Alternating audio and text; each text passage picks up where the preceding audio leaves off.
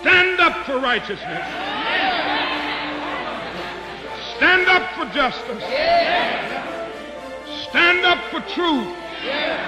We choose to go to the moon in this decade and do the other things, not because they are easy, but because they are hard. I truly believe that thoughts are the greatest vehicle to change power and success in the world. Victory at all costs. Victory in spite of all terror. Victory however long and hard the road may be. For without victory there is no survival. To those waiting with bated breath for that favorite media catchphrase, the U-turn, I have only one thing to say. U-turn if you want to. The ladies not for turning. Virtue is more to be feared than vice, because its excesses are not subject to the regulation of conscience. Is a quote from Adam Smith, the Scottish economist, philosopher, and author, often referred to as the father of economics. I thought this was an appropriate quote for our discussion today, as our guest's life was distinctly altered after being introduced to the world of economics, and in this podcast encourages us not to take the easy way out and follow the social rhetoric or the path of least resistance, but the opposite, at a time of enormous upheaval. Our guest today is Dr. Martin Parkinson, AC, who served in Commonwealth Government leadership positions on all facets of economic, social, foreign, defence and national security policies for almost 40 years. As the Secretary of the Department of Prime Minister and Cabinet and the Treasury, Martin was Australia's most senior public servant. During his tenure at the Department of Prime Minister and Cabinet and as Secretary to the Treasury between 2011 and 2019, Martin led key public sector organisations during a period of considerable political uncertainty, serving under 5 Prime Ministers during his time. He was also Secretary of Australia's inaugural Department of Climate Change between 2007 and 2011. Martin is also no stranger to the private sector, with an extensive history of engagement with Australian and international business. He is currently Chancellor of Macquarie University, a non-executive director of Worley Limited, North Queensland Airports and Mail Champions of Change, and is a member of the Northern Territory Economic Reconstruction Commission. He has served previously on the boards of the Reserve Bank of Australia, Orica Limited, the German Australian Chamber of Industry and Commerce, and chaired the Australian Office of Financial Management. Hello and welcome to another episode of No Limitations, a show where we speak to elite world-class performing men and women and unlock the secrets and influences that have shaped their destinies and that you could apply to your own life. I am your host, Greg Robinson, Managing Partner of Blenheim Partners, the #1 research-led executive search and board advisory firm. In this timely discussion, Martin addresses the big issues. What do we want as a society? What is important? And where are we headed? So sit back and enjoy the big challenge. Martin, welcome to the show. Thanks, Greg. Glad to be here. Martin, what is inequality to you? And the reason I asked the question, I'm hoping you might talk us through a bit about your upbringing and how it influenced your career. That's a good question to start, isn't it? So to me, look, people often talk about income inequality or wealth inequality, but I think the biggest challenge in Australia is inequality of opportunity. So if you think about income inequality, it hasn't really changed that much in Australia over the last few decades. Yeah. The last couple of years, you've seen the people in the top 20% pull away a bit. But each of those groups, each of those quintiles has grown roughly the same pace until recent years. The disturbing thing about income inequality, though, is how few people move from one income group to another. Yeah. That is, there's an intergenerational issue that people get stuck. So they're stuck at the top because they're born into high income or wealthy families. They get advantages through contacts, through schooling, and so on, and that perpetuates. Or they're stuck at the bottom, where it's very hard to see people move in their own lifetime. But the equally disturbing thing is it's quite hard to see people move from the level that their parents were in. So that intergenerational inequality that gets built in is problematic. Wealth inequality in Australia is what it is. You can't really address wealth inequality until you start to think about equality of opportunity and income inequality. So coming back to me, I mean, like most Treasury secretaries for the last 40 years, I think Bernie Fraser, Ted Evans, Ken Henry, myself, we all came out of working class families from rural and regional Australia. Mm-hmm. Most of us, in fact, I think all four of us were the first of our families to finish school and first to go on to university. And so I've always thought that access to education is the ladder that allows for mobility, income mobility in our community. So for me, the big challenge around inequality is how do we give kids, particularly kids in rural and regional Australia and Indigenous kids, how do we give them the opportunities to sort of move up to have a wider set of opportunities than they're dealt with just because of where they're born and the families they're born into. And being a working class kid during your generation, has that changed much compared to the working class kid of today's generation? I think there's probably more capacity for a kid who gets through high school to get a university education. But the problem is whether they can get to the end of high school. Yeah, okay. That is, so much of the inequality is actually baked in earlier, and it goes to things such as access to preschool education, quality of primary and secondary. A really important thing is the extent of ambition that parents have for their kids.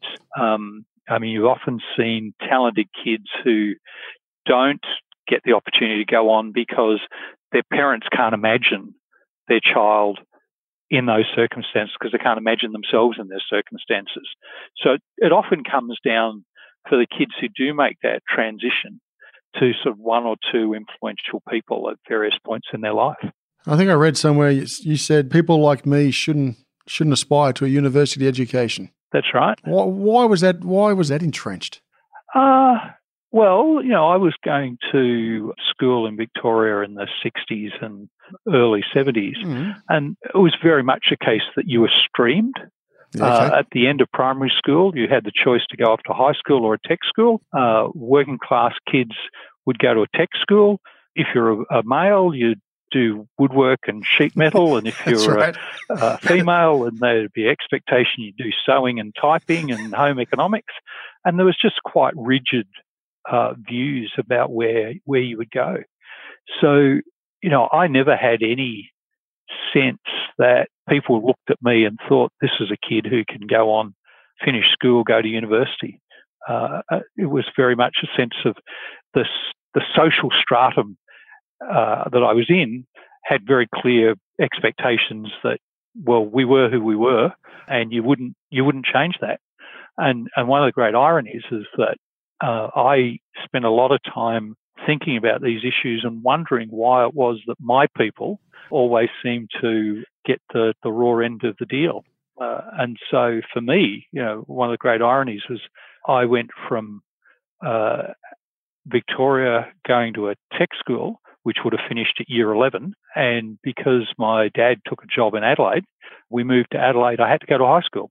I had none of the prerequisites for doing year 11 and 12 electives at a high school. So I had picked up economics. And I'd never done English literature. I hadn't done a language, so I couldn't do any of those sorts of topics. So I picked up economics, and all of a sudden I got to understand concept of human capital, opportunity cost, And, then it became, I wouldn't say suddenly the shingles fell away from my eyes, but it was clear then that for me that there was stuff going on here that I needed to understand. And it gave me the first opportunity to think about the world in a more holistic manner. And when you were going through that period of time, how important was your grandmother to you? So my grandmother basically brought me up till I was 5. Okay. So my mum and my natural father divorced not long after I was born.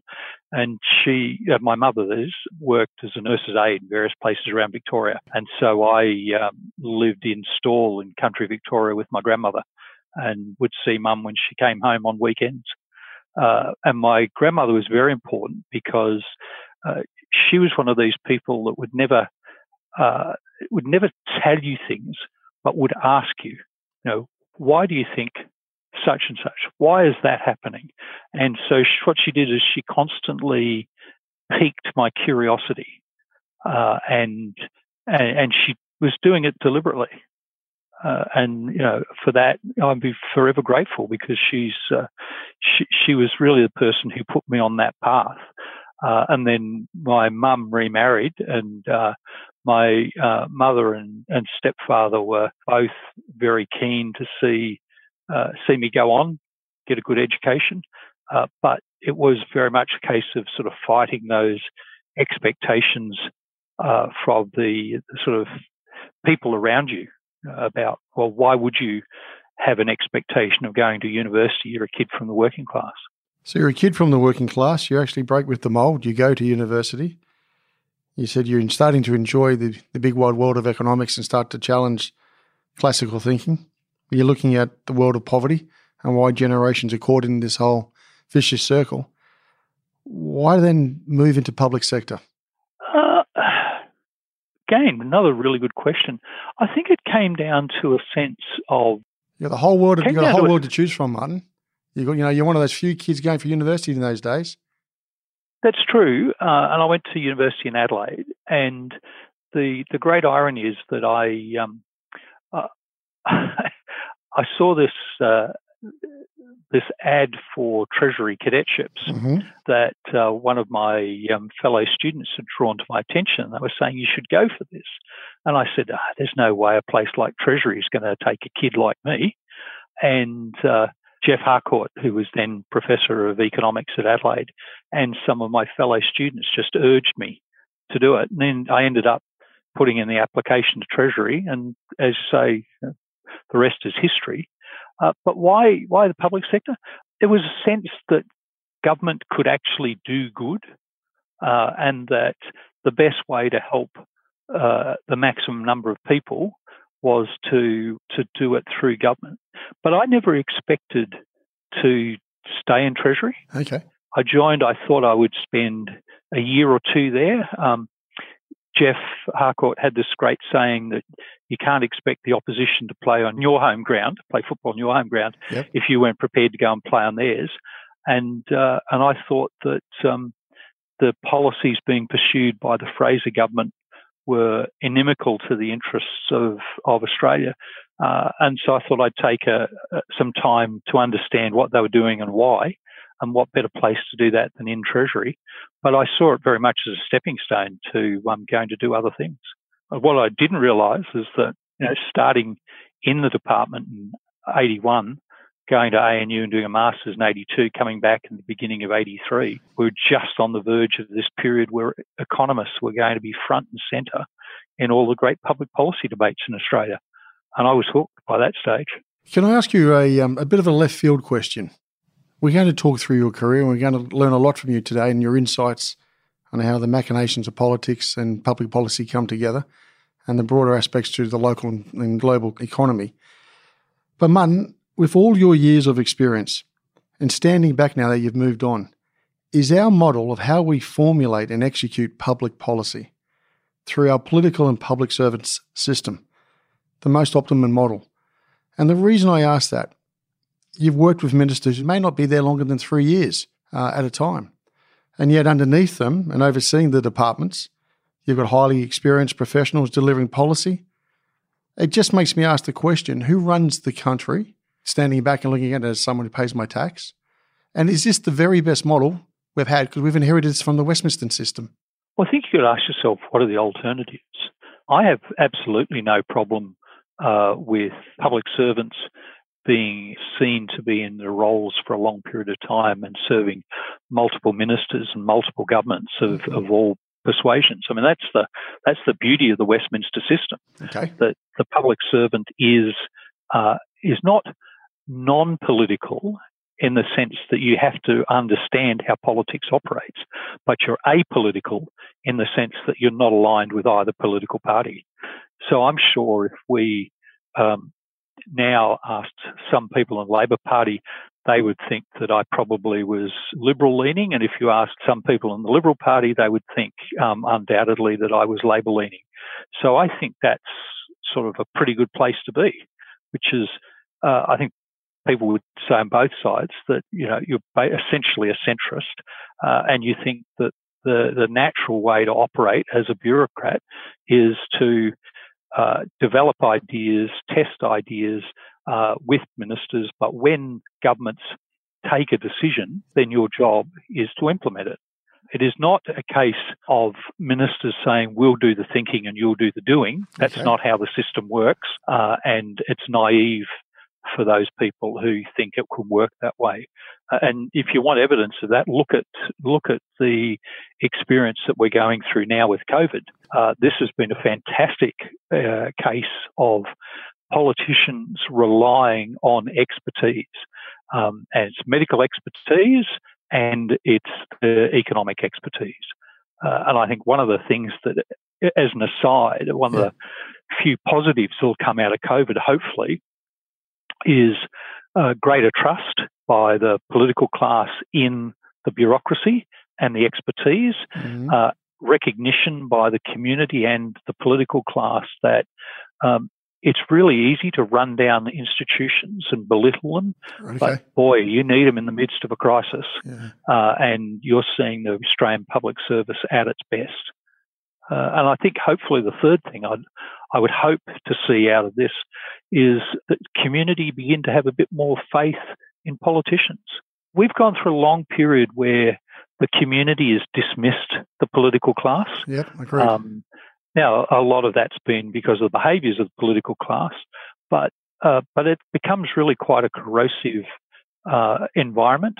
It means that politicians become scared to take high-risk decisions because there's little trust. That little absence of trust means it's very hard for the bureaucracy to consult with the community around policy decisions that might be taken, and you feed those things in, and people begin to doubt both the beneficent intent and the competence of government, and you end up with an erosion of trust. So hopefully, you know, one of the things that will come out of COVID is that some of those trends will be reversed. During your period of time, do you think we've got the political class to get us there? Are you comfortable with the standard that exists and the debate that exists? Well, I know it's a tough question, but it's, at the end of the day, you know, we're a country which, you know, so much to offer, but it looks like we're missing a number of opportunities. And as you said a minute ago, the public sector have risen to the occasion.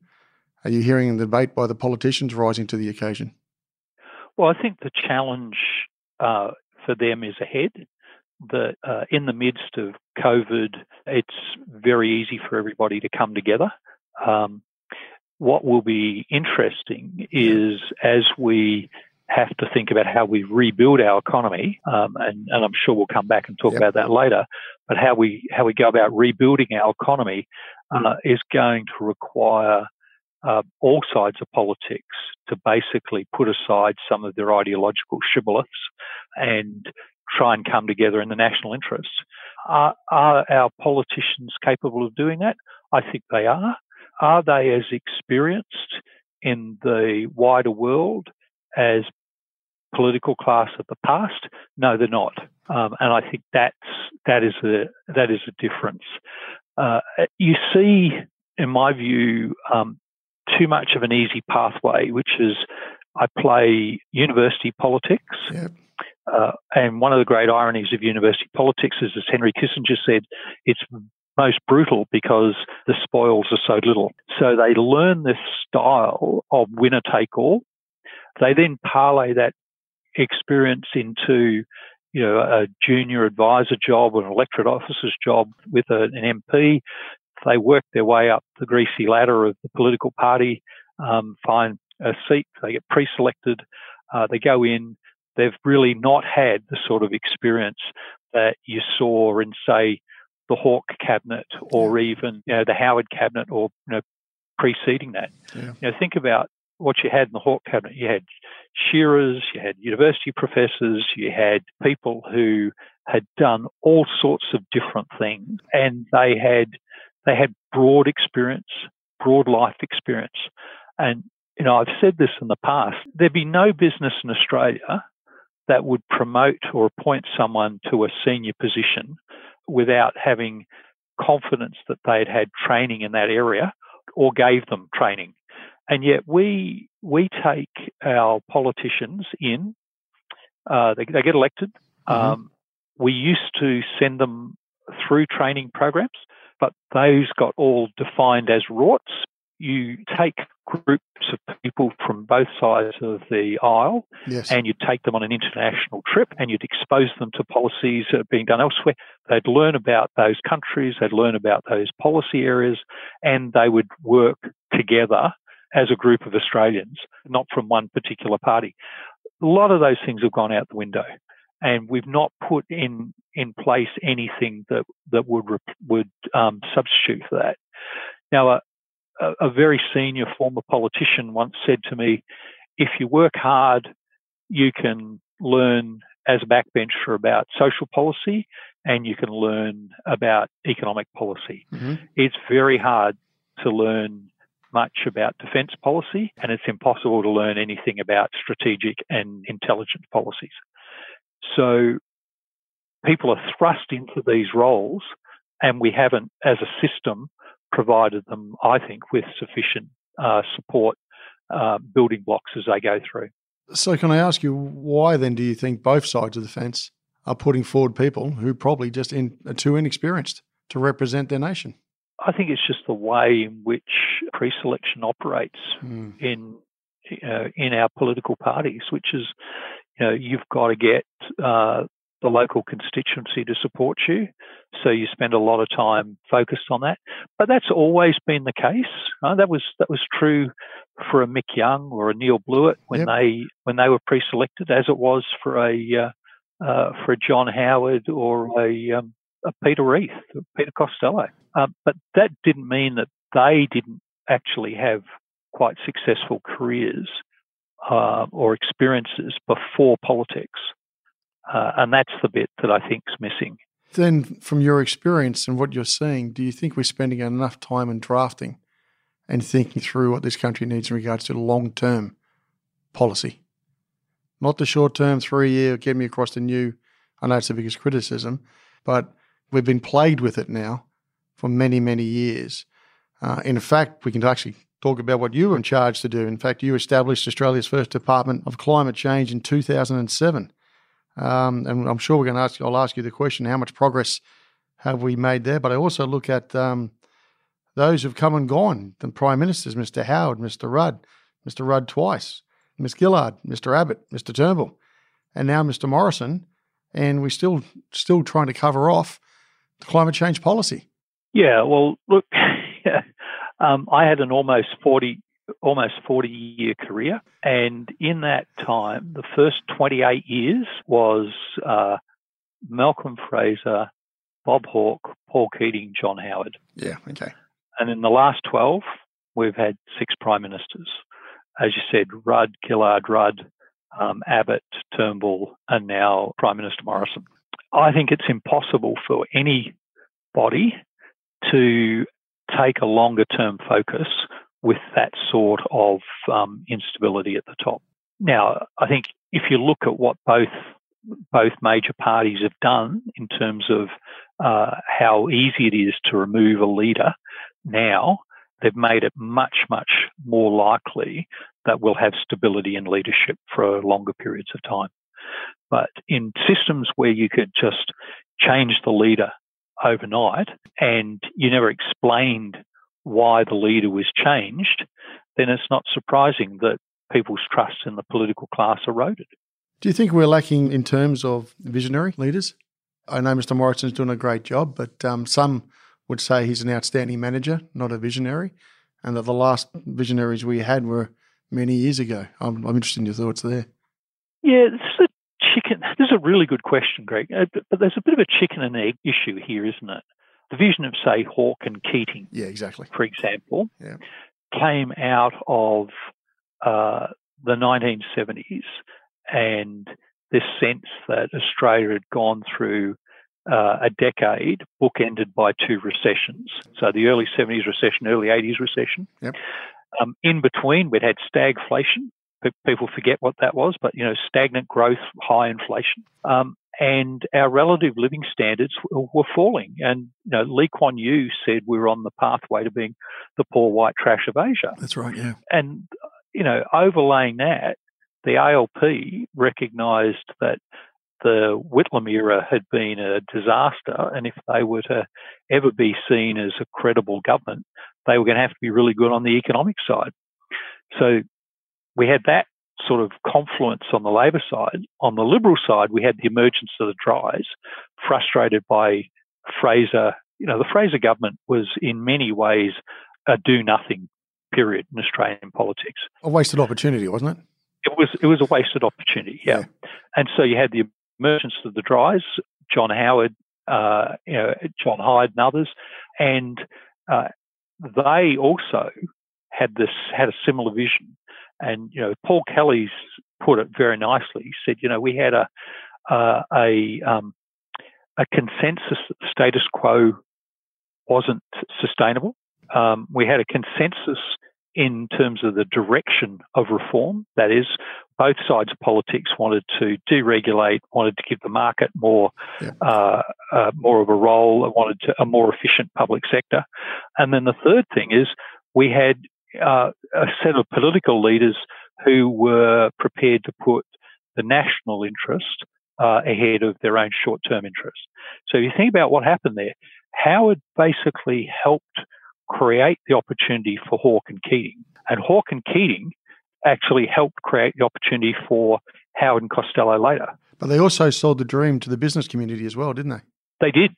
And remember, when Hawke was elected in 83, the business community was all over the shop. We had the economic summit and they didn't want to do anything. We had the tax summit and the business community really didn't want to do anything.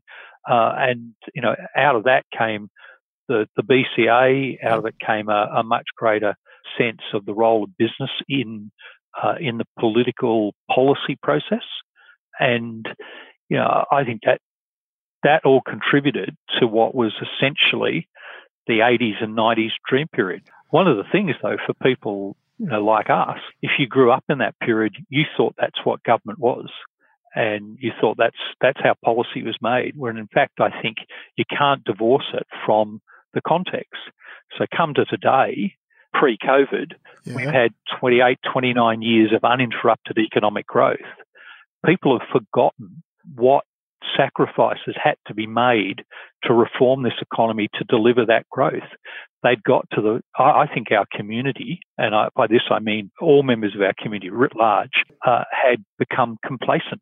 They just assumed that growth would be automatic, and they got far more interest in talking about the divisions of the spoils rather than the creation of the sort of cake. And do you think also the average Joe Blow out there or fellow Australian had more interest in politics than they do now? My impression is there are too many people turning off, and therefore we're losing that engagement of debate. Again, I think you're right. Okay. The issue for me is, and I like to contrast it this way. During the 80s and the first part of the 90s, every time international visitors would come to Australia, they would be astounded by the quality of the economic dialogue that they'd find on the front page of the leading newspapers, and the ability to turn on the television and see sensible discussions about big long-term policy issues. What's happened since then is the breakdown of the business model of our media, I think, has been really quite problematic. The emergence of social media meant that we used to have forces that were dragging views to a centrist compromise. And now social media actually allows you to choose your own news. So it used to be that, I could choose my opinions, but you and I both had the same set of facts. Now I can go and talk to people who have this identical worldview to me. We can make up our own facts and we can think that that's reality. So we've lost that sort of almost, I don't want to call it glue, but that those sort of centripetal forces that that would actually hold the place together. And now, and I hope she won't mind me saying this, but I once illustrated this to then Prime Minister Gillard by saying, look, it's like I used to think that redheads are destroying my country. Now, remember Ms. Gillard's hair colour, and she said, "Watch it, Martin, you're on dangerous ground." At which point she laughed outrageously or uproariously. But the point I was making was that, say I've got some really nutty view, like redheads are destroying the country. Yeah. I'd go to the pub on Friday and have a beer with you, and I'd say this, and you say, "Oh, don't be stupid. How can redheads collectively be destroying the country?" I'd go to the footy on Saturday and say the same thing to one of my mates, and they'd say, "Don't be an idiot. How can that be the case?" Or I'd go to church on Sunday and say the same thing, and one of the other parishioners would pull me up. Now, I come home from work, I jump on social media, and I say this, and somebody 10,000 kilometres away says, "Mate, not only are you right, but this is what you can do about it." Yeah. So there's a fracturing of our social cohesion. There's a fracturing of our political cohesion, a fracturing of I think, the ability to do longer term policy. And we haven't found a new normal that allows us to work our way through that. And just on that, there's a thing called courage as well. And do you think the politicians, because of the advent of social media, are very quick to change their mind? You talk about the redhead example. You could have the other note coming back to you. You're completely wrong. You're insane. Who the hell are you to say that? And then there's a persecution. And you're seeing, rather than people putting forth their ideas and trying to express that, people are being destroyed these days, and therefore we're not even actually taking into full consideration the ideas. And I think it only takes one or two people to push back on a politician at the moment who's maybe lacking the foresight, the backbone to stand forth. They're swaying in the wind. That's also causing a lot of frustration and a sense of trust with us, the voter, saying, well, you're standing up there on that platform. Well, there's a number of premiers who've just done it just recently. I won't say the names, but it's pretty obvious. Have been blowing left, right and centre. Pretty disappointing. Try and put yourself in their position.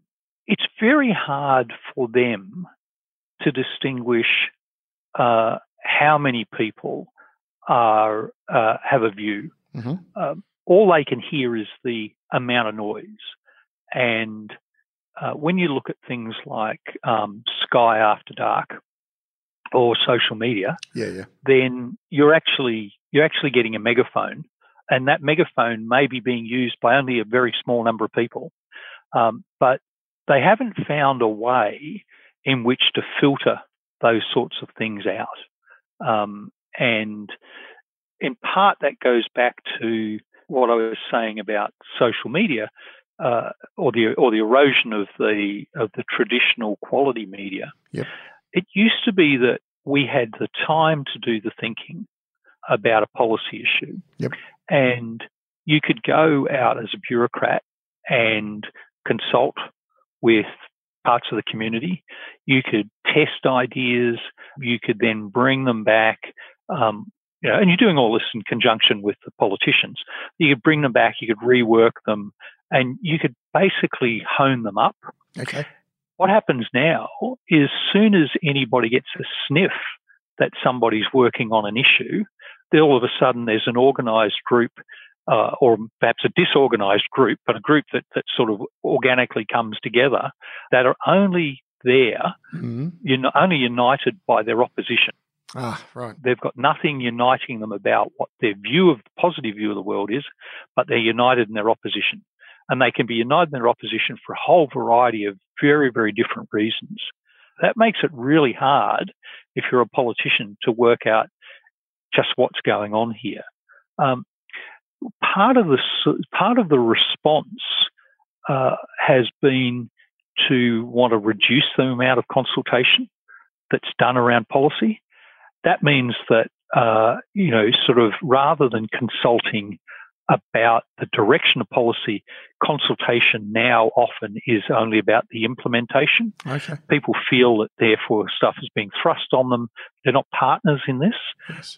And that's a very different environment to what we did when we were successful back in the 80s and 90s.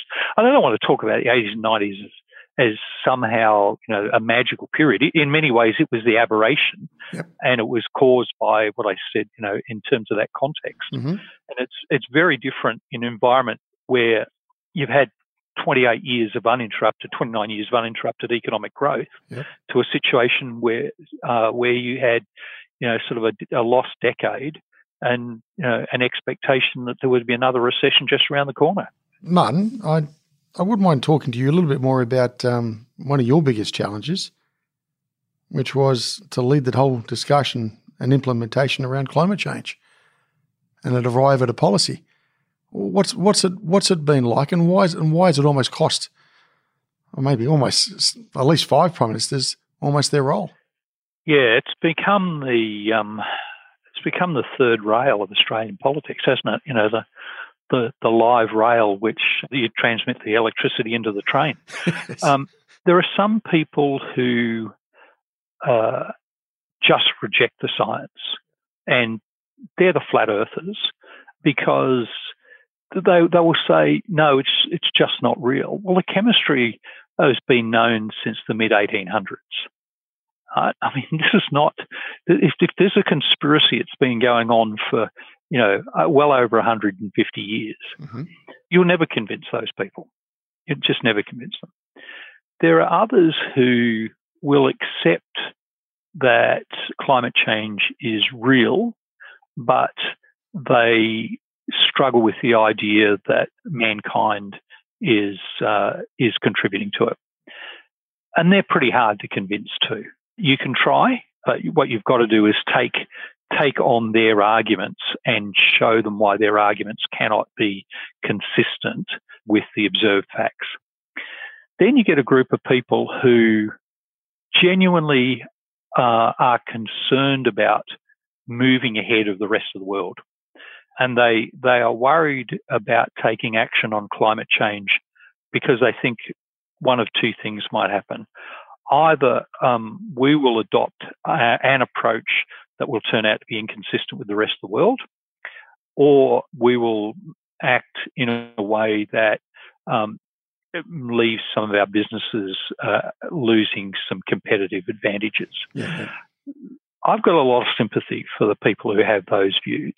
And so when we designed the carbon pollution reduction scheme, we really focused on how did you support those emissions-intensive trade-exposed industries, because they're the ones who, if we're seen to be moving and other countries aren't moving in lockstep with us, then you've got to find a way to support those, to help them manage the transition. That group that was worried about Australia ending up with a system that was out of step with the rest of the world, well, the solution there is international engagement. It's international collaboration. It's actually, things such as the Paris Agreement and the Kyoto Agreement, and acceptance of the international rules about how this is going to operate. So those two groups of people, I understand why they might be uncertain about acting and nervous about acting, but you can actually give them comfort. And I think we had, in the CPRS, we had designed world best policy, and it was, we have to remember that only failed by one vote in the Senate. And it was the Greens were voting against the government. Yeah, I remember that. So ask yourself now, if you were a Green who supported voting down the CPRS, what have you gained? Here we are, a decade on. We've still got a manifestly inadequate target. We're not doing enough on mitigation. We're not doing enough on adaptation. What I found coming into this whole area, and I had no background in climate change, so that was in fact one of the reasons why I ended up being asked to lead all this work by John Howard in 2006, and then Kevin Rudd when he became Prime Minister. And was Mr. Howard a big supporter at the time, or was he thinking, look, I've just got to get across this? I think he genuinely felt that for the first time he could see a path forward. Yeah, right. So I would put it in two stages. Robert Hill came back from Kyoto, and Howard lauded him for the job he had done and told Robert to start, and Robert was the Minister for the Environment then, to start designing an emissions trading scheme. And so in 1999 and 2000, under Robert Hill as Environment Minister, there are a series of papers put out about the first steps towards the Australian emissions trading scheme. And John Howard was very supportive of that. Then you go through this period where there's lots of opposition, the change of government in the US.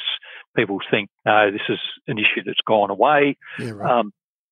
And all of a sudden, you get to 2005, 2006, and the business community, which in a way had been holding back, or had been a reason for the Howard government to hold back, jumped over it. I mean, they left it behind. And that was driven in part by two things, I think.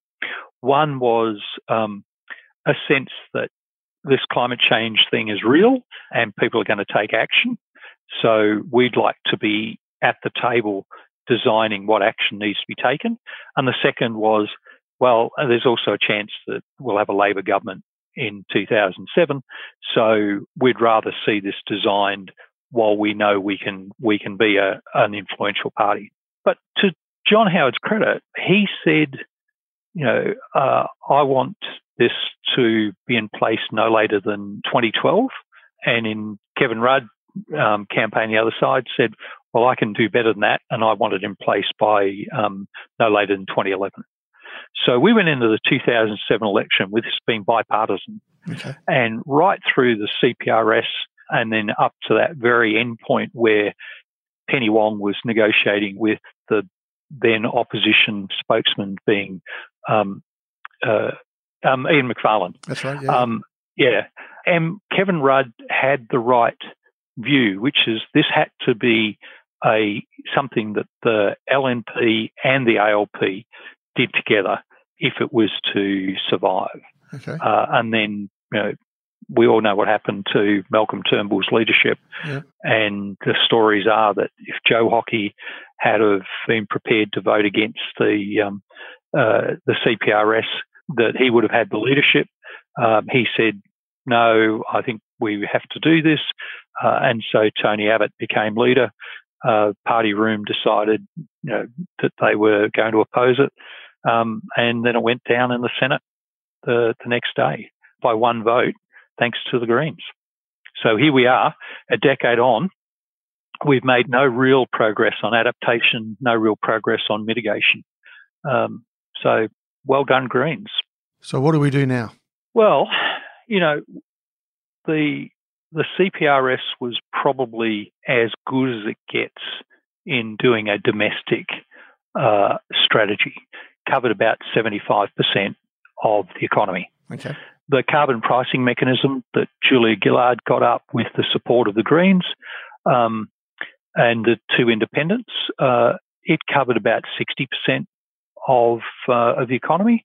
And while it wasn't, in a sense, quite as comprehensive as the CPRS, it was working.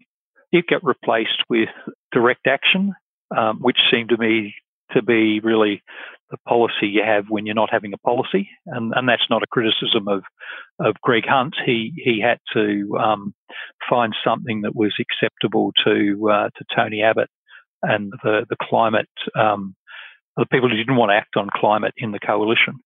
And to give that and in its new form, the Emissions Reduction Fund, to give it its dues, it does no harm, and it does some good, but it's not a sufficiently comprehensive response. So, we then had Malcolm Turnbull with his clean energy target developed by Alan Finkel, which was essentially an emissions intensity scheme. That got killed.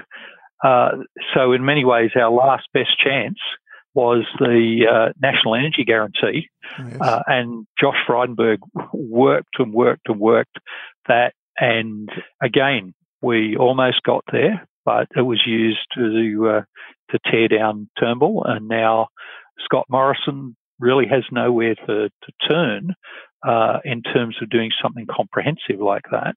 And remember, the NEG, the National Energy Guarantee, was still only the power sector. The other sectors of the economy were going to require alternative policy approaches. So I think Scott Morrison is doing the only thing that is realistic at the moment, which is to focus on the technologies. So the technology roadmap that he's trying to have, or he's trying to develop. So you're a supporter of that play at the moment, eh? I wouldn't say I'm a supporter of it. I'm realistic enough to accept that at the moment we will not get up a price on carbon. Okay. So if we're not going to get up a price on carbon, then investing in the technologies that we will need when we decide to act is the right thing to do. Now, people say the price on carbon is really a penalty. In fact, I think it's the other way around. What incentive do I have as a business to switch technologies at the moment to lower emissions technology? No, none, because I don't know the value to me of those new technologies because they're nascent. So yes, we need to invest in those. So a point of a price on carbon was to do a couple of things. One, it was to give guidance to firms on the likely cost of not acting. Okay. Second, it was to send a signal to investors about there are potentially big economic payoffs here by you putting your money into the sorts of technologies or process changes that will allow firms to avoid these penalties. And the third, and the really important thing, was by creating a long-term price. So the thing about those early schemes was we realised that what the Europeans had done wrong was their focus was too short. It was only a couple of years ahead. And if you're going to make long-term investment decisions, you're talking assets that are 30, 40-year lives, you want to have a fair idea about what the likely price of carbon will be over the life of that asset. Now, you can't know that with certainty, but if you create a forward price, then it allows firms to use hedging instruments. And it is then the carbon price is no more of a risk for them than is wage rates, exchange rates, any input cost. They can manage that. It's just the usual way in which you manage those risks. So in a current environment, if we can't have any of those things, at the very least what we can do is invest in bringing those technologies on. The danger I see in all of this is that if it's left to governments will rule some technologies out and rule others in. And, I think if you don't have the whole sweep of technologies in front of you and allow the market to work out which ones are going to be best, then you run the risk of ending up in a bad position. So, in other words, it might be that if you're going to rely on public funding to drive a technology, and I decide that, I want to do modular nuclear, for example, when in fact, if we let the market go, you might invest in hydrogen, I might invest in modular nuclear, you might end up with a far better outcome than I do, in which case we'll all go and use, where it makes sense, we'll use your hydrogen technology, and where it where my technology works better, we might use that. But if you leave it to governments and governments alone, then you just won't get either sufficiently comprehensive set of technologies invested in, and because governments will always be saying to themselves, well, if I invest $1 in this technology, that's $1 I can't spend on a new hospital or a piece of defence kit or tax cut, then you'll end up with less investment in the pursuit of technologies than you'll get if the private sector does it. So the beauty of a price on carbon is it actually gives you those three incentives and lets the private sector get on with it. Government sets the framework and then gets out of the way. Have we had the people in leadership capable of selling that to corporate Australia? Do we or did we? Well, a bit of both, actually. Well, it's clear that neither major party's interested in carbon price at the moment. I mean, Anthony Albanese said that on TV only a couple of weeks ago. Yes. And it's very clear in the current government's view that they're not a supporter of a carbon price. So it's a moot question, I think. You look at other countries around the world, Martin, who are planning 20, 30 years ahead, and we can't think more than 5 years ahead. You've been battling this for 10 years. Everything you said was logical. Okay, people have the right to debate, but a lot of hard work with not a lot to show for it. No, and that's the really disappointing thing. And it wouldn't be so bad if while we were dragging our feet on mitigation, that we're at least investing in adaptation, but we're not. And we've got all these assets that are at risk of being damaged or stranded because we haven't factored in adaptation to a changing climate into their capital cycles. So there's no point, replacing a bridge in an area that's going to be inundated over, more often over time with the sort of bridge that's been there before when it's time to replace the bridge. Agreed. One of the things I found when I first went into this area was there was almost an unholy conspiracy or alliance between both ends of the spectrum. Because if you're a climate change denier, you couldn't talk about adaptation because that was acknowledging that climate change was real. And if you're a climate change, the believers, the ones who have got religion on this, you weren't prepared to talk about adaptation because you were worried that meant we'd lost on mitigation. And it really comes down to those of us who are in the middle of saying, you've actually got to work on both adaptation and mitigation. The International Energy Agency work shows that even if countries did everything they've committed to do now, we're still looking at 2.7 to 3.5 degree rise in temperature. Now, the IEA is not a bunch of crazed lefties. It's the International Energy Agency, and they're saying that. So, if we're not going to mitigate, we better get our skates on and start adapting. Or swimming. Well, it's going to come down to how do you get sustainable water supplies? What impact is changed rainfall patterns and changed temperature patterns going to have on crop production? Remember the Garnaut review said that by the end of this century, as much as 80% of the Murray-Darling Basin production will be gone. We'll lose that sort of contribution that we currently get out of what is our major food bowl. Which we're supposed to be the Garden of Asia, aren't we? Well, yeah, we love pointing out the fact that we produce enough food for 75 million people. Now, it doesn't mean, and Garnaut was not saying that we couldn't still produce things there, but we'd be producing different things, and so we'd have to adapt anyway. But we need to get serious about those sorts of issues. Speaking of being serious, this is a pretty serious time for Australia at the moment. It's the economy. With COVID-19, we're still going through it.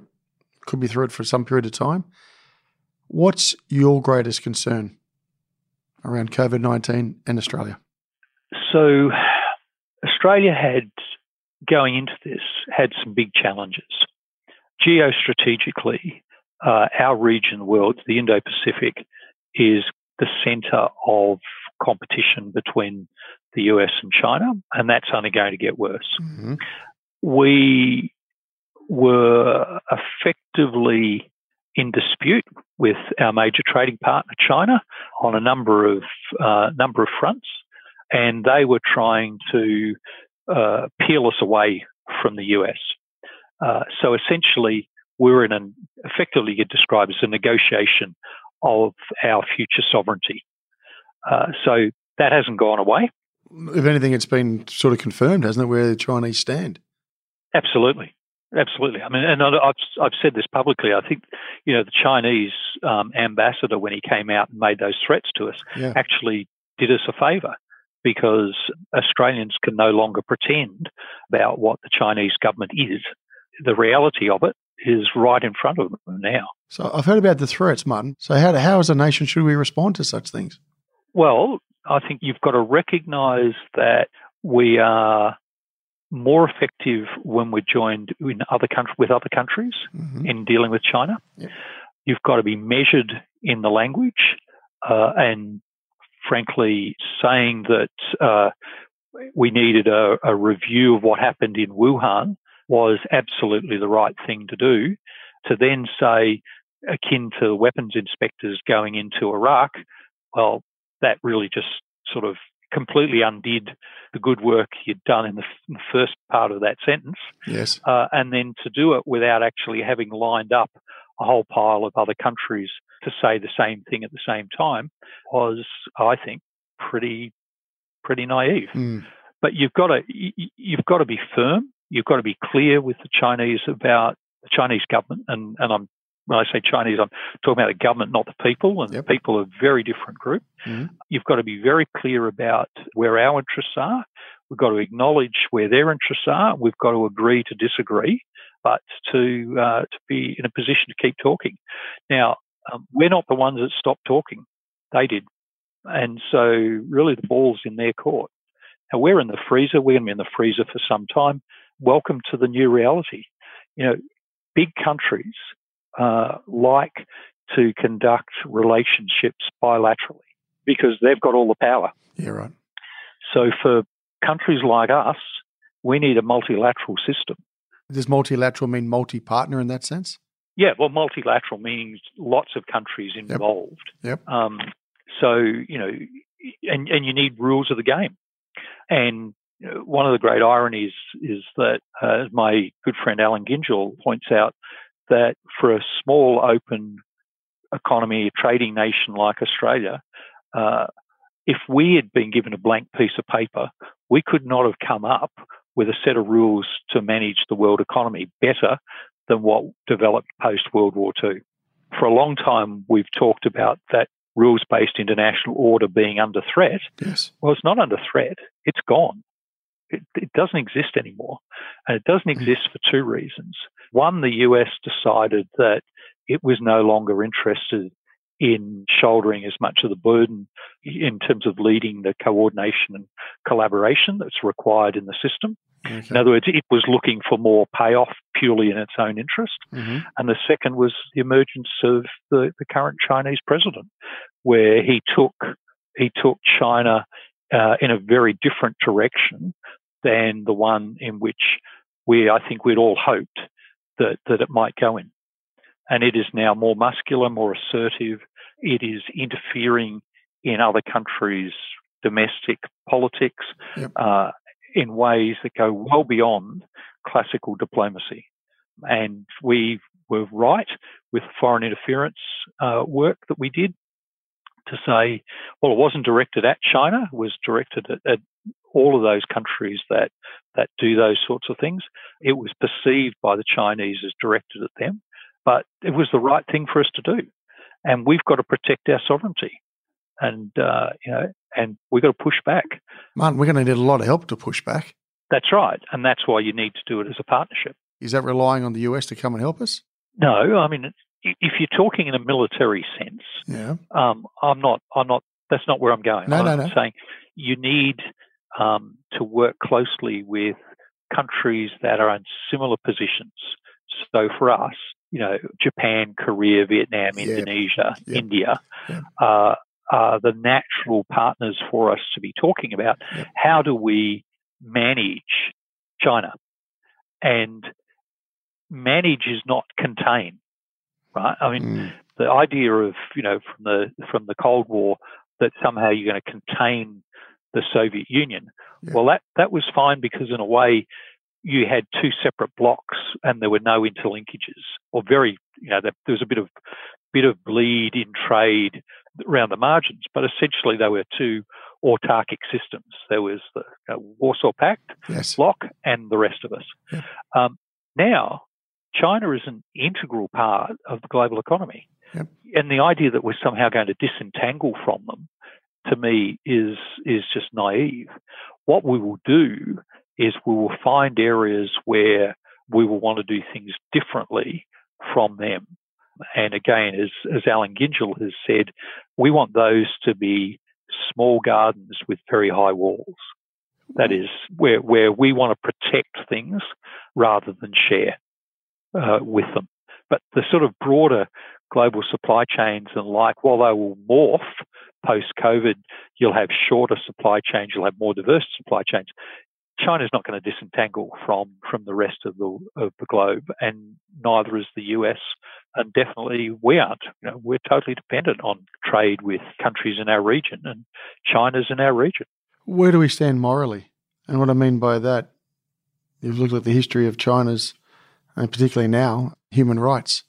We have to keep doing what we've done, which is, we used to have human rights dialogues with them until they stopped that. Okay. And we always used to forcefully put our position, but we did it privately, we did it quietly, and I think at times we had success. But if you look at, say, the current situation in Hong Kong, or the Uyghurs, we've been, as a country, quite clear in our public statements, and I think that's entirely the right thing for us to do. So the sleeping giant has awakened, Martin. Mm-hmm. And we know they plan a long way ahead. Who does the planning for us a long way ahead? And what are we planning? Because look, as you know, this is an opportunity to sit back and start thinking. The game has changed, as you said. The rules are going to change. Now, how are we going to be making sure that we're going to be successful 30 years, 40 years, 50 years out if we don't now start doing that planning? So who leads that charge? There's got to be a recognition in the community that we need to do that, so perhaps if we sort of can we just park that question for a bit and come back to it, because it's related to what you asked me about COVID and the economy. Yeah, okay. So the biggest problem that we are going to have, I started off by saying, well, we had that geostrategic context and that hasn't gone away. No. Domestically, going into COVID, we had very weak productivity growth, very weak income growth. Economic growth was quite anemic. Now, the supply side of the economy determines your potential growth rate, and the supply side of the economy can be thought of in a number of ways, but one way we popularized earlier the last decade was the 3 Ps framework. So population, participation, and productivity. And they basically together determine your potential growth rate. Population growth is going to be very sluggish, and this year it'll be negative because of all of the temporary migrants who have left. Participation, female participation will continue to rise, but it'll have a smaller positive impact. So those two things together, labour utilisation, we've known for a long time will not contribute much, if at all, to growth over the next decade. So it really comes down to our growth comes down to our productivity story. Uh-huh. And productivity is nothing more than a fancy word that talks about the outcome of how clever we are when we combine capital, labour and land and technology. But if you look at our productivity performance over the last decade, it has been running at about a quarter of its long-run average.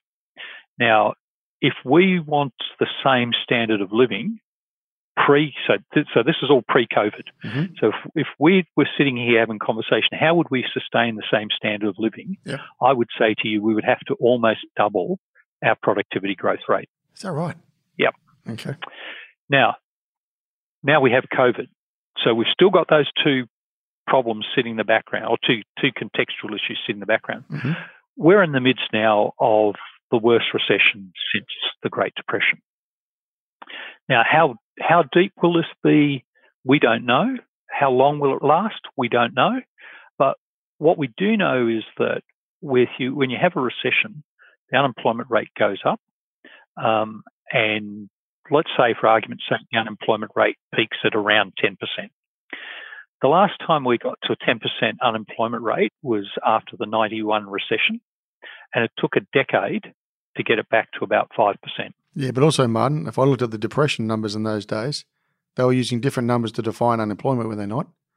It was more than 1 hour a week being employed. Yeah, no, I'm talking about 1991 recession. Yeah, I know. Where the unemployment rate went to 10%. Yep. And it took us a decade to get it back. Yeah, right. So if we think we end up with double-digit unemployment rates, mm-hmm. You asked earlier, what's the biggest concern I have? How do we deal with long-term unemployment? Because in that period after the 90s recession, we actually grew quite strongly. Going into COVID, we've been bouncing around about 2% per annum for a number of years. Mm-hmm. So it's the same story. If we're going to bring that unemployment rate down, we're going to have to grow this economy. And what are the things that we need to do? We'll need to drive faster investment. We'll need a really good set of trade strategies. We'll need to foster innovation. We'll need to increase the returns to investing, so tax reform. We'll need to do a big investment around innovation and skills and capability of our people. Now, you can say those things, but then you can immediately think, well, there's a political debate around every one of those things. And we've seen that over the last decade. So going back to what I said right at the outset, we're going to need the political class to put aside its short-term interests and come together focused on some of these longer-term challenges. And it'll only in the context of doing that does it make sense for us also to be starting to think about what do we want the economy to look like? What do we want the society to look like? Because these are going to be big issues for us. Do we want a larger permanent underclass? Now, we've already got effectively a permanent underclass, but do we want it to be larger? No, we don't. I don't. It's not the sort of society I want to live in. We have to accept that we are going to come out of COVID poorer than we anticipated we would have been pre-COVID. We're going to have debt to GDP ratio that it's going to be it's going to be at least 40%, and it may well be up around 50%. We've only been above 20%. Gross debt to GDP ratio is above 20% in times of war. So this is going to require us to mobilise our community in a way that we have not done, and didn't even do in the 90s. We have not 80s, 90s. We have not done it outside of a wartime footing. So we need the sort of circumstances that we created in the 80s and 90s that drove so much growth, and we need to replicate that outcome. But that will require a different set of inputs, different set of policies than was required in the 80s and 90s. And we haven't even begun to have those discussions as a community yet. And you say those discussions as a community. What does that actually mean, Martin? Because not everybody's are going to participate in that discussion. So who are the key people that we're going to have that discussion? What timeline are you going to put to it? Because we need answers pretty swiftly, and we need an action plan, as you're saying, fairly swiftly, do we not? Yeah, well, I think, National Cabinet is a good place to start. Okay. You've been happy with that so far? Yeah, I think it was a great initiative. Okay. One experience I've had in my life of COAG is that COAG is not a place that... COAG is a sort of time warp that if you're trapped in, you can never get out of. So having a national cabinet and revamping Commonwealth state interactions, in my mind, is fantastic. The challenge will be whether or not it is as effective once we're out of the crisis and when we get down to the nitty-gritty of day-to-day stuff, as it has been in the crisis.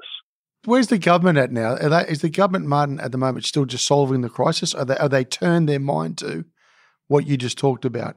So they've started the process of the longer-term thinking. So the Nev Power Commission, the COVID Commission's been asked to think about that. Okay. You can see the wheels of the bureaucracy are turning on this. A place like Treasury thinking about, okay, yes, we've got to get to the budget. We've got to get out of COVID, and what then do we need to be doing? So working backwards, what sort of thinking needs to be going on now? But look, I haven't been in government for coming up to 10 months, so 11 months. So I don't know what's going on in detail, but I'm pretty confident that thinking is definitely underway in Treasury. Okay, because the big concern is one day we're going to pay the bill back. Yeah, and look, the only way you'll pay this is, essentially there are three ways you can pay this bill. One, you can tax people till the cows come home. That's not going to do a lot for your growth story. The second is you can inflate the real value of the debt away. That is, you can unleash high inflation. Well, we haven't seen any inflation for a long period of time, and it's hard to see that we're going to see any inflation. So there's really only one way, and it's the only way you deal with unemployment anyway, which is you've got to grow the economy faster, which then comes back to the right mix of economic policies that allow you to do that. And that means we're going to have to revisit things like our tax system, both personal income tax and corporate income tax. We're going to have to think about the role of stamp duties in the states, getting rid of those, replacing them with a different form of tax base. We're going to have to start consciously thinking about where are these things that are gumming up our system. We're going to have to think again about our regulatory environment. We've done a lot of things over the last decade that were probably good things to have done, but when you accumulate them up, they're going to make it harder to set up and start and run businesses and employ people going forward. So it's always going to be a fine judgment. You don't want to throw away regulatory requirements which go to protecting workers' health and safety, or protecting the environment, or giving people access to information. But you've got to get the balance right, and you've got to make sure that regulations are implemented as efficiently as possible and do as little damage to our sustainable, and that's the important word, sustainable growth performance. Martin, while everything, I guess, is under review, should we actually seriously look at how many levels of government we have? Is this the time if we're going to start to question everything? Look, Malcolm Turnbull used to say, complaining about the states is like complaining about the mountains of Switzerland. They're just there. You just accept it. And Malcolm wasn't running the show when we had COVID-19. No, his point was to say that focus on the things you can deal with rather than the things that you can't. So do we really want to have a constitutional debate now about the abolition of states? No, it's pointless. And if you look at, say, local government, Victoria led the charge on this with consolidating local government. I think it was under Jeff Kennett. Yes. Mike Baird did the same in New South Wales. I think we can improve the operation of each level of government, and I think we could go a long way to being clearer on the accountabilities, and who's responsible for what. But I don't think you gain anything by having a debate about whether or not we can abolish the states, or sort of get rid of the existing number of states and local governments and just have bigger, let's call them loosely states, but have more of them, and so somewhere as a halfway house between the second and third tier of government. Okay. I just don't see it gets us anywhere. Fair enough. Now, you're also Chancellor of Macquarie University. Can I ask you, what is the role of university? So I think the critical thing about universities is twofold. One is the ability to teach people how to think and critical thinking. And the second is the pursuit of knowledge that may not have immediate payoff. And I think, Australian universities as a sector are really at a crossroads. We've had a system since the Dawkins reforms in the late 80s that has encouraged universities into a certain sort of sameness. And I'd like to see much greater differences between them, ranging from, a rural or regional-based university that perhaps focuses only on teaching through to, a set of world-class universities that are, really deeply research-oriented, and basically are ranked up there next to the Harvards and Princetons and Oxfords and Cambridges of the world. Now, we've got a bit of everything, and I think, one of the things that would be good to see is a bit more discrimination between the universities in terms of what they're on about. And Martin, are you comfortable, I guess, on this sort of proposition or this comment? Have universities, do you think, overly focus on the business of education as opposed to the product of education? And have a look at where the scale of these universities these days. Students who could go to universities during the day, electing not to, but to go via online. Okay, take COVID out right now.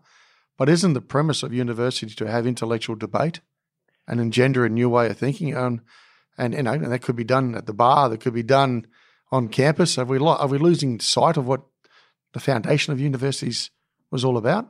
Look, I think that's a really good question, and it's quite a deeply philosophical question. But whether you think universities are in the business of education or whether they are they should be some sort of entirely publicly funded entity, what is clear over the last 20 years, and this is true with both sides of politics, is they have put in place a set of incentives that have driven the universities to the form they're in now. What do I mean by that? Well, we have capped Commonwealth-supported places. That is for domestic students to go to university without having to pay full fees. So now the universities get, and I'm going to speak very broadly, so if any of my university colleagues are listening, they can pick holes in this, but I want to make the broad point. Essentially, universities are trying to educate people and undertake research. Mm-hmm. The cost of educating a student is essentially the fee that they now pay. So the Commonwealth essentially said, we don't want unlimited number of students going to university because that'll impose a hit on the budget. And they've said, we want students to pay differential amounts depending on what course they do. Very sensible. But the sum total of the Commonwealth contribution plus the student contribution pretty much only covers the cost of running the universities. So how do you fund research? So most of the universities, so there's some Commonwealth funding of research, but it's predominantly in the medical sphere. So what universities have done to fund their research is they've gone after international students. Yeah. And the international students pay higher fees than do Australian students, and the universities therefore cover the cost of educating that student, plus there's a surplus, and that surplus goes into the research bucket. So if you think about what's going on now, if one of the consequences of this is and international education is a $38 billion a year export earner for us. So it's our third largest export, and it's the largest export in Victoria. So if we lose a considerable chunk of that, and estimates are pretty wide-ranging at the moment, but let's say we lose in over 3 or 4 years, that builds up to something like $15 or $16 billion. Where are we going to get that money for research?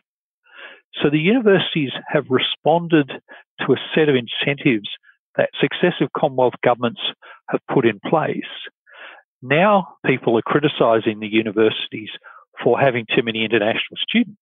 Yeah.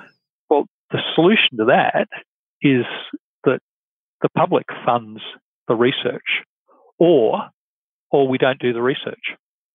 And when you think about the fact that most of the research we do is in the field of medicine, science, engineering, where Australia developed Wi-Fi, not commonly understood in the community.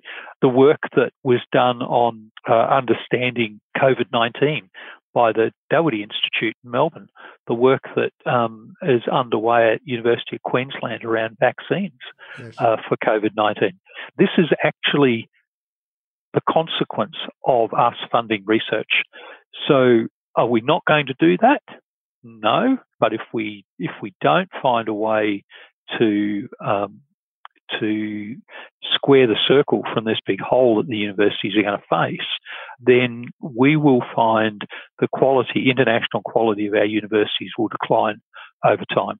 We will find it harder to attract the world's best academics. We'll find it harder to attract the world's best students to come to Australia. So we've got a very, very significant challenge in front of us. Now, there's clearly some things that the university sector has to do. Some universities have put too many eggs in the one basket in terms of country of origin, but we need to work out what we want from our universities as a sector, and then either we fund them completely off the public purse, that's one model, or we run them as pure businesses, that's the other model, that's the other extreme, or we decide we're sticking in the middle, where if we're sticking in the middle, then we actually need to get international students thinking Australia is attractive and getting them back here. Now, there are things the universities themselves have to do. They need to become more efficient, and you can see that even for those who weren't already embarking on this pathway, COVID's given them a real wake up. I mentioned before 28, 29 years of growth that engendered complacency.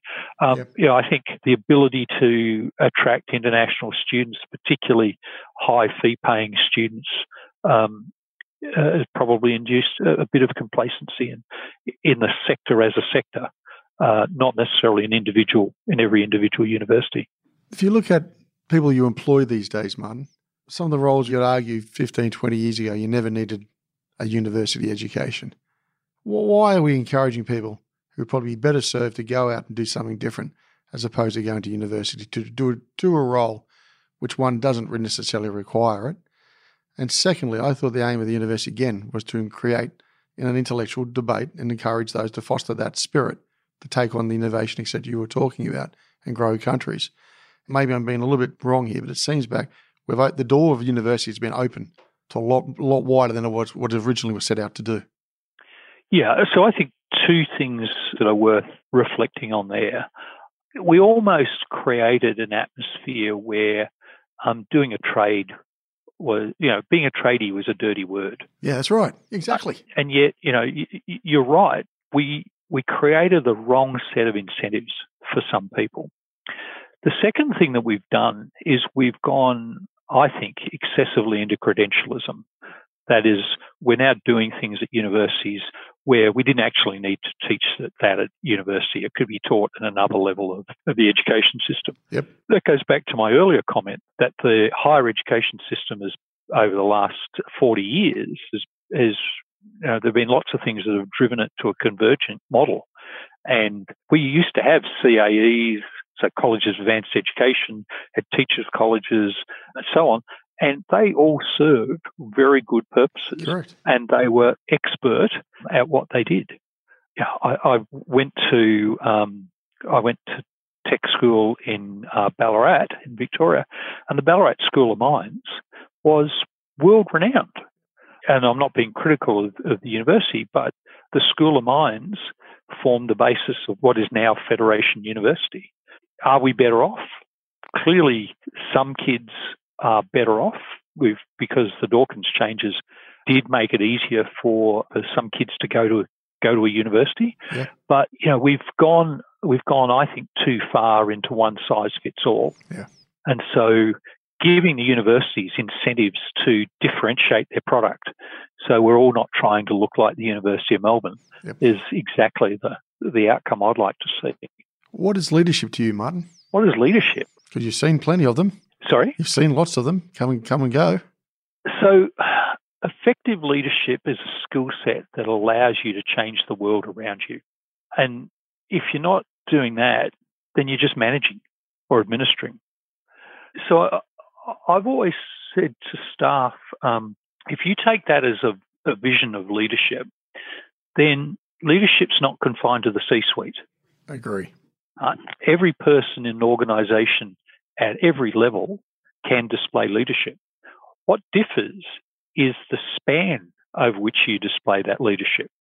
Are you doing it with your work team, or are you doing it across an entire organisation, or are you influencing an industry sector or a community more broadly? The second thing I think is leadership requires a really deep appreciation of context in which you're operating. You've got to understand how the world is changing. And when I say the world in which you're operating is changing, not necessarily the globe. So you've got to understand what's happening. You've got to have a strategy to get you to a better place. And then you've got to have a set of tactics or policies that allow you to implement the changes that you need to be pursuing. And I think the third element that has always sort of struck me is that a good leader has to be open-minded.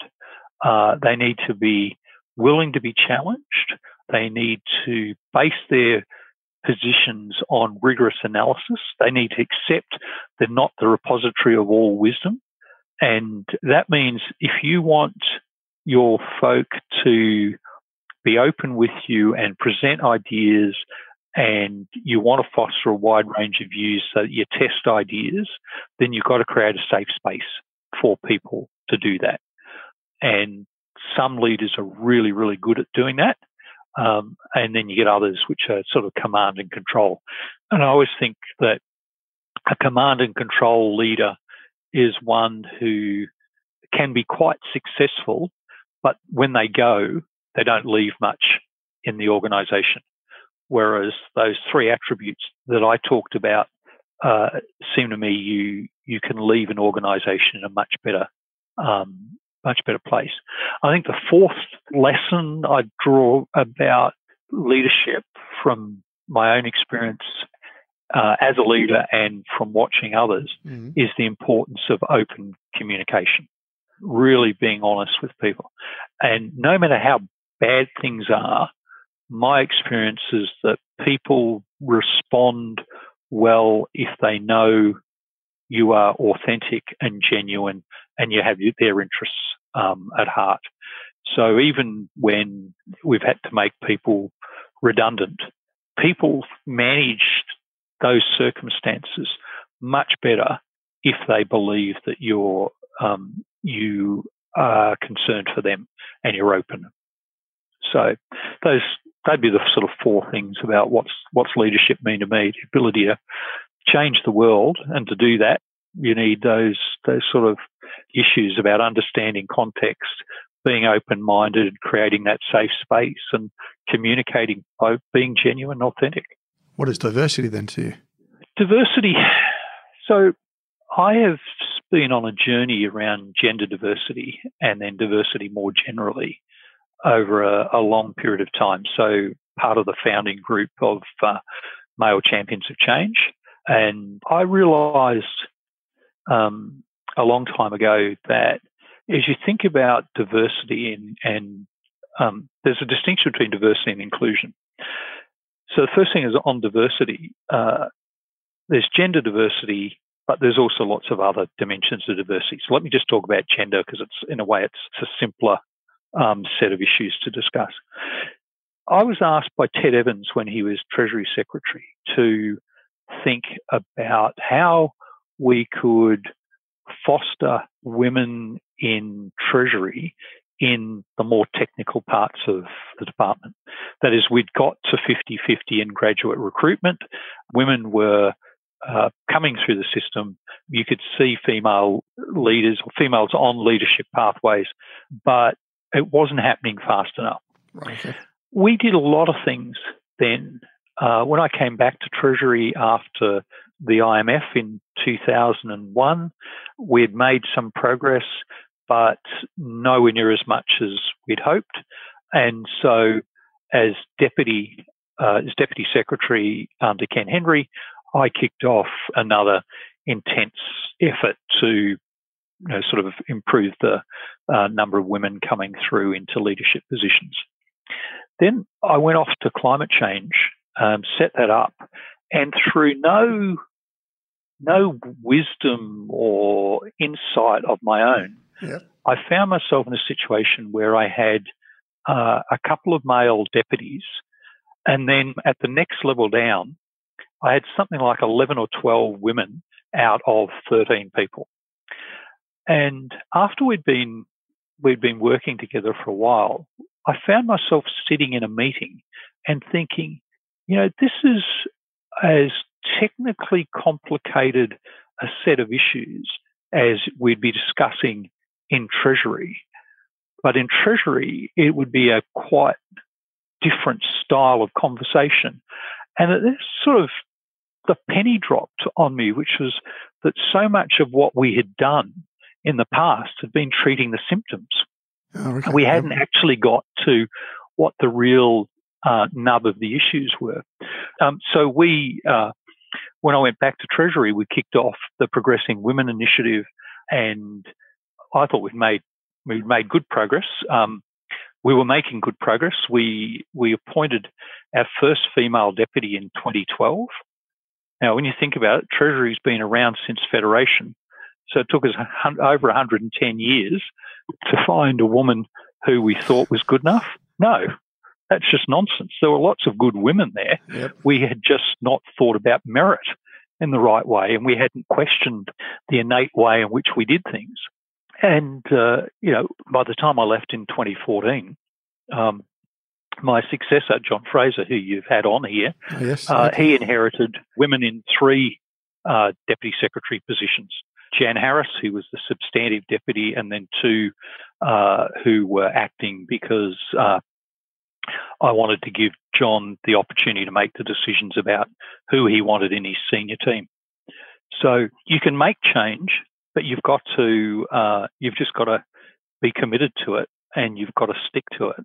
I found that joining the Male Champions of Change under Liz Broderick's leadership was great because it brought together a whole pile of business people, all of whom were tackling the same problem. We're all at different stages of the journey, but it gave us the opportunity to learn from one another. And I think, it was fair to say that we were able to collectively make more progress than we would have if each had been on that journey by ourselves. Martin, you're one of those rare individuals who's moved across from public sector to corporate Australia and holding board positions. You've also been one of these individuals who's worked with the most outstanding leaders in this country.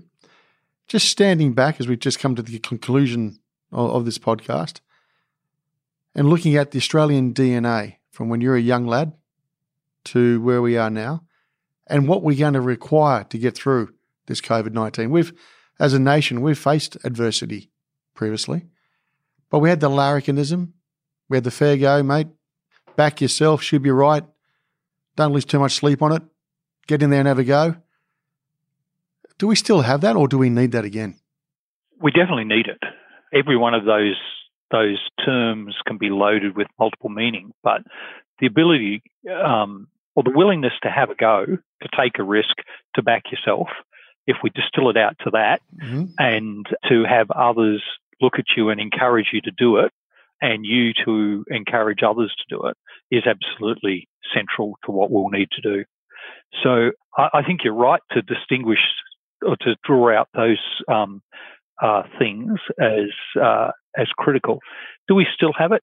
Yeah, I think we do. But I think we've got to also recognise that we're a more complex community. We are much more diverse in terms of ethnicity and background, but we're also more open in terms of our private lives and all of those things to me are good, but it means that the form of the fair go, the form of sort of back yourself, mate, may be a little different. Yep. But frankly, I think one of the great strengths about Australians is, and this applies whether you're an Indigenous Australian, you're Anglo heritage like me, or you're somebody who has come in the most recent wave of migration, is people value the Australian way of life. They value what Australia is to them and the ability to be themselves, and we should never lose sight of that. And we should constantly be. That's one of those things. Those values are the way we see the world, and we have to protect those. And the language might change over time, but we shouldn't lose sight that that's what we're protecting and encouraging and nurturing. Okay, so just looking at that, where do you think we all are at the moment? I think we are in a situation where we haven't quite recognised the enormity of the challenge that we have on the other side of the virus. Yeah, right. I think once we recognise that, we will come to the realisation this is going to be a long, hard slog. And I hope that is sufficient for us to begin to address some of the things that we've talked about today. Martin, I can't ask for any more than that. You've been fantastic to talk to, and thanks for sharing tremendous insights. Last question, Martin, which we always finish off with. If you were to look back at that young man many years ago in Adelaide, what advice would you give him today? Oh, it'd be pretty clear. Humans have one mouth and two ears, and use them in that proportion. Thanks for your time today, Martin. It's been a terrific show. Thanks, Greg. It's been a pleasure. You've been listening to No Limitations.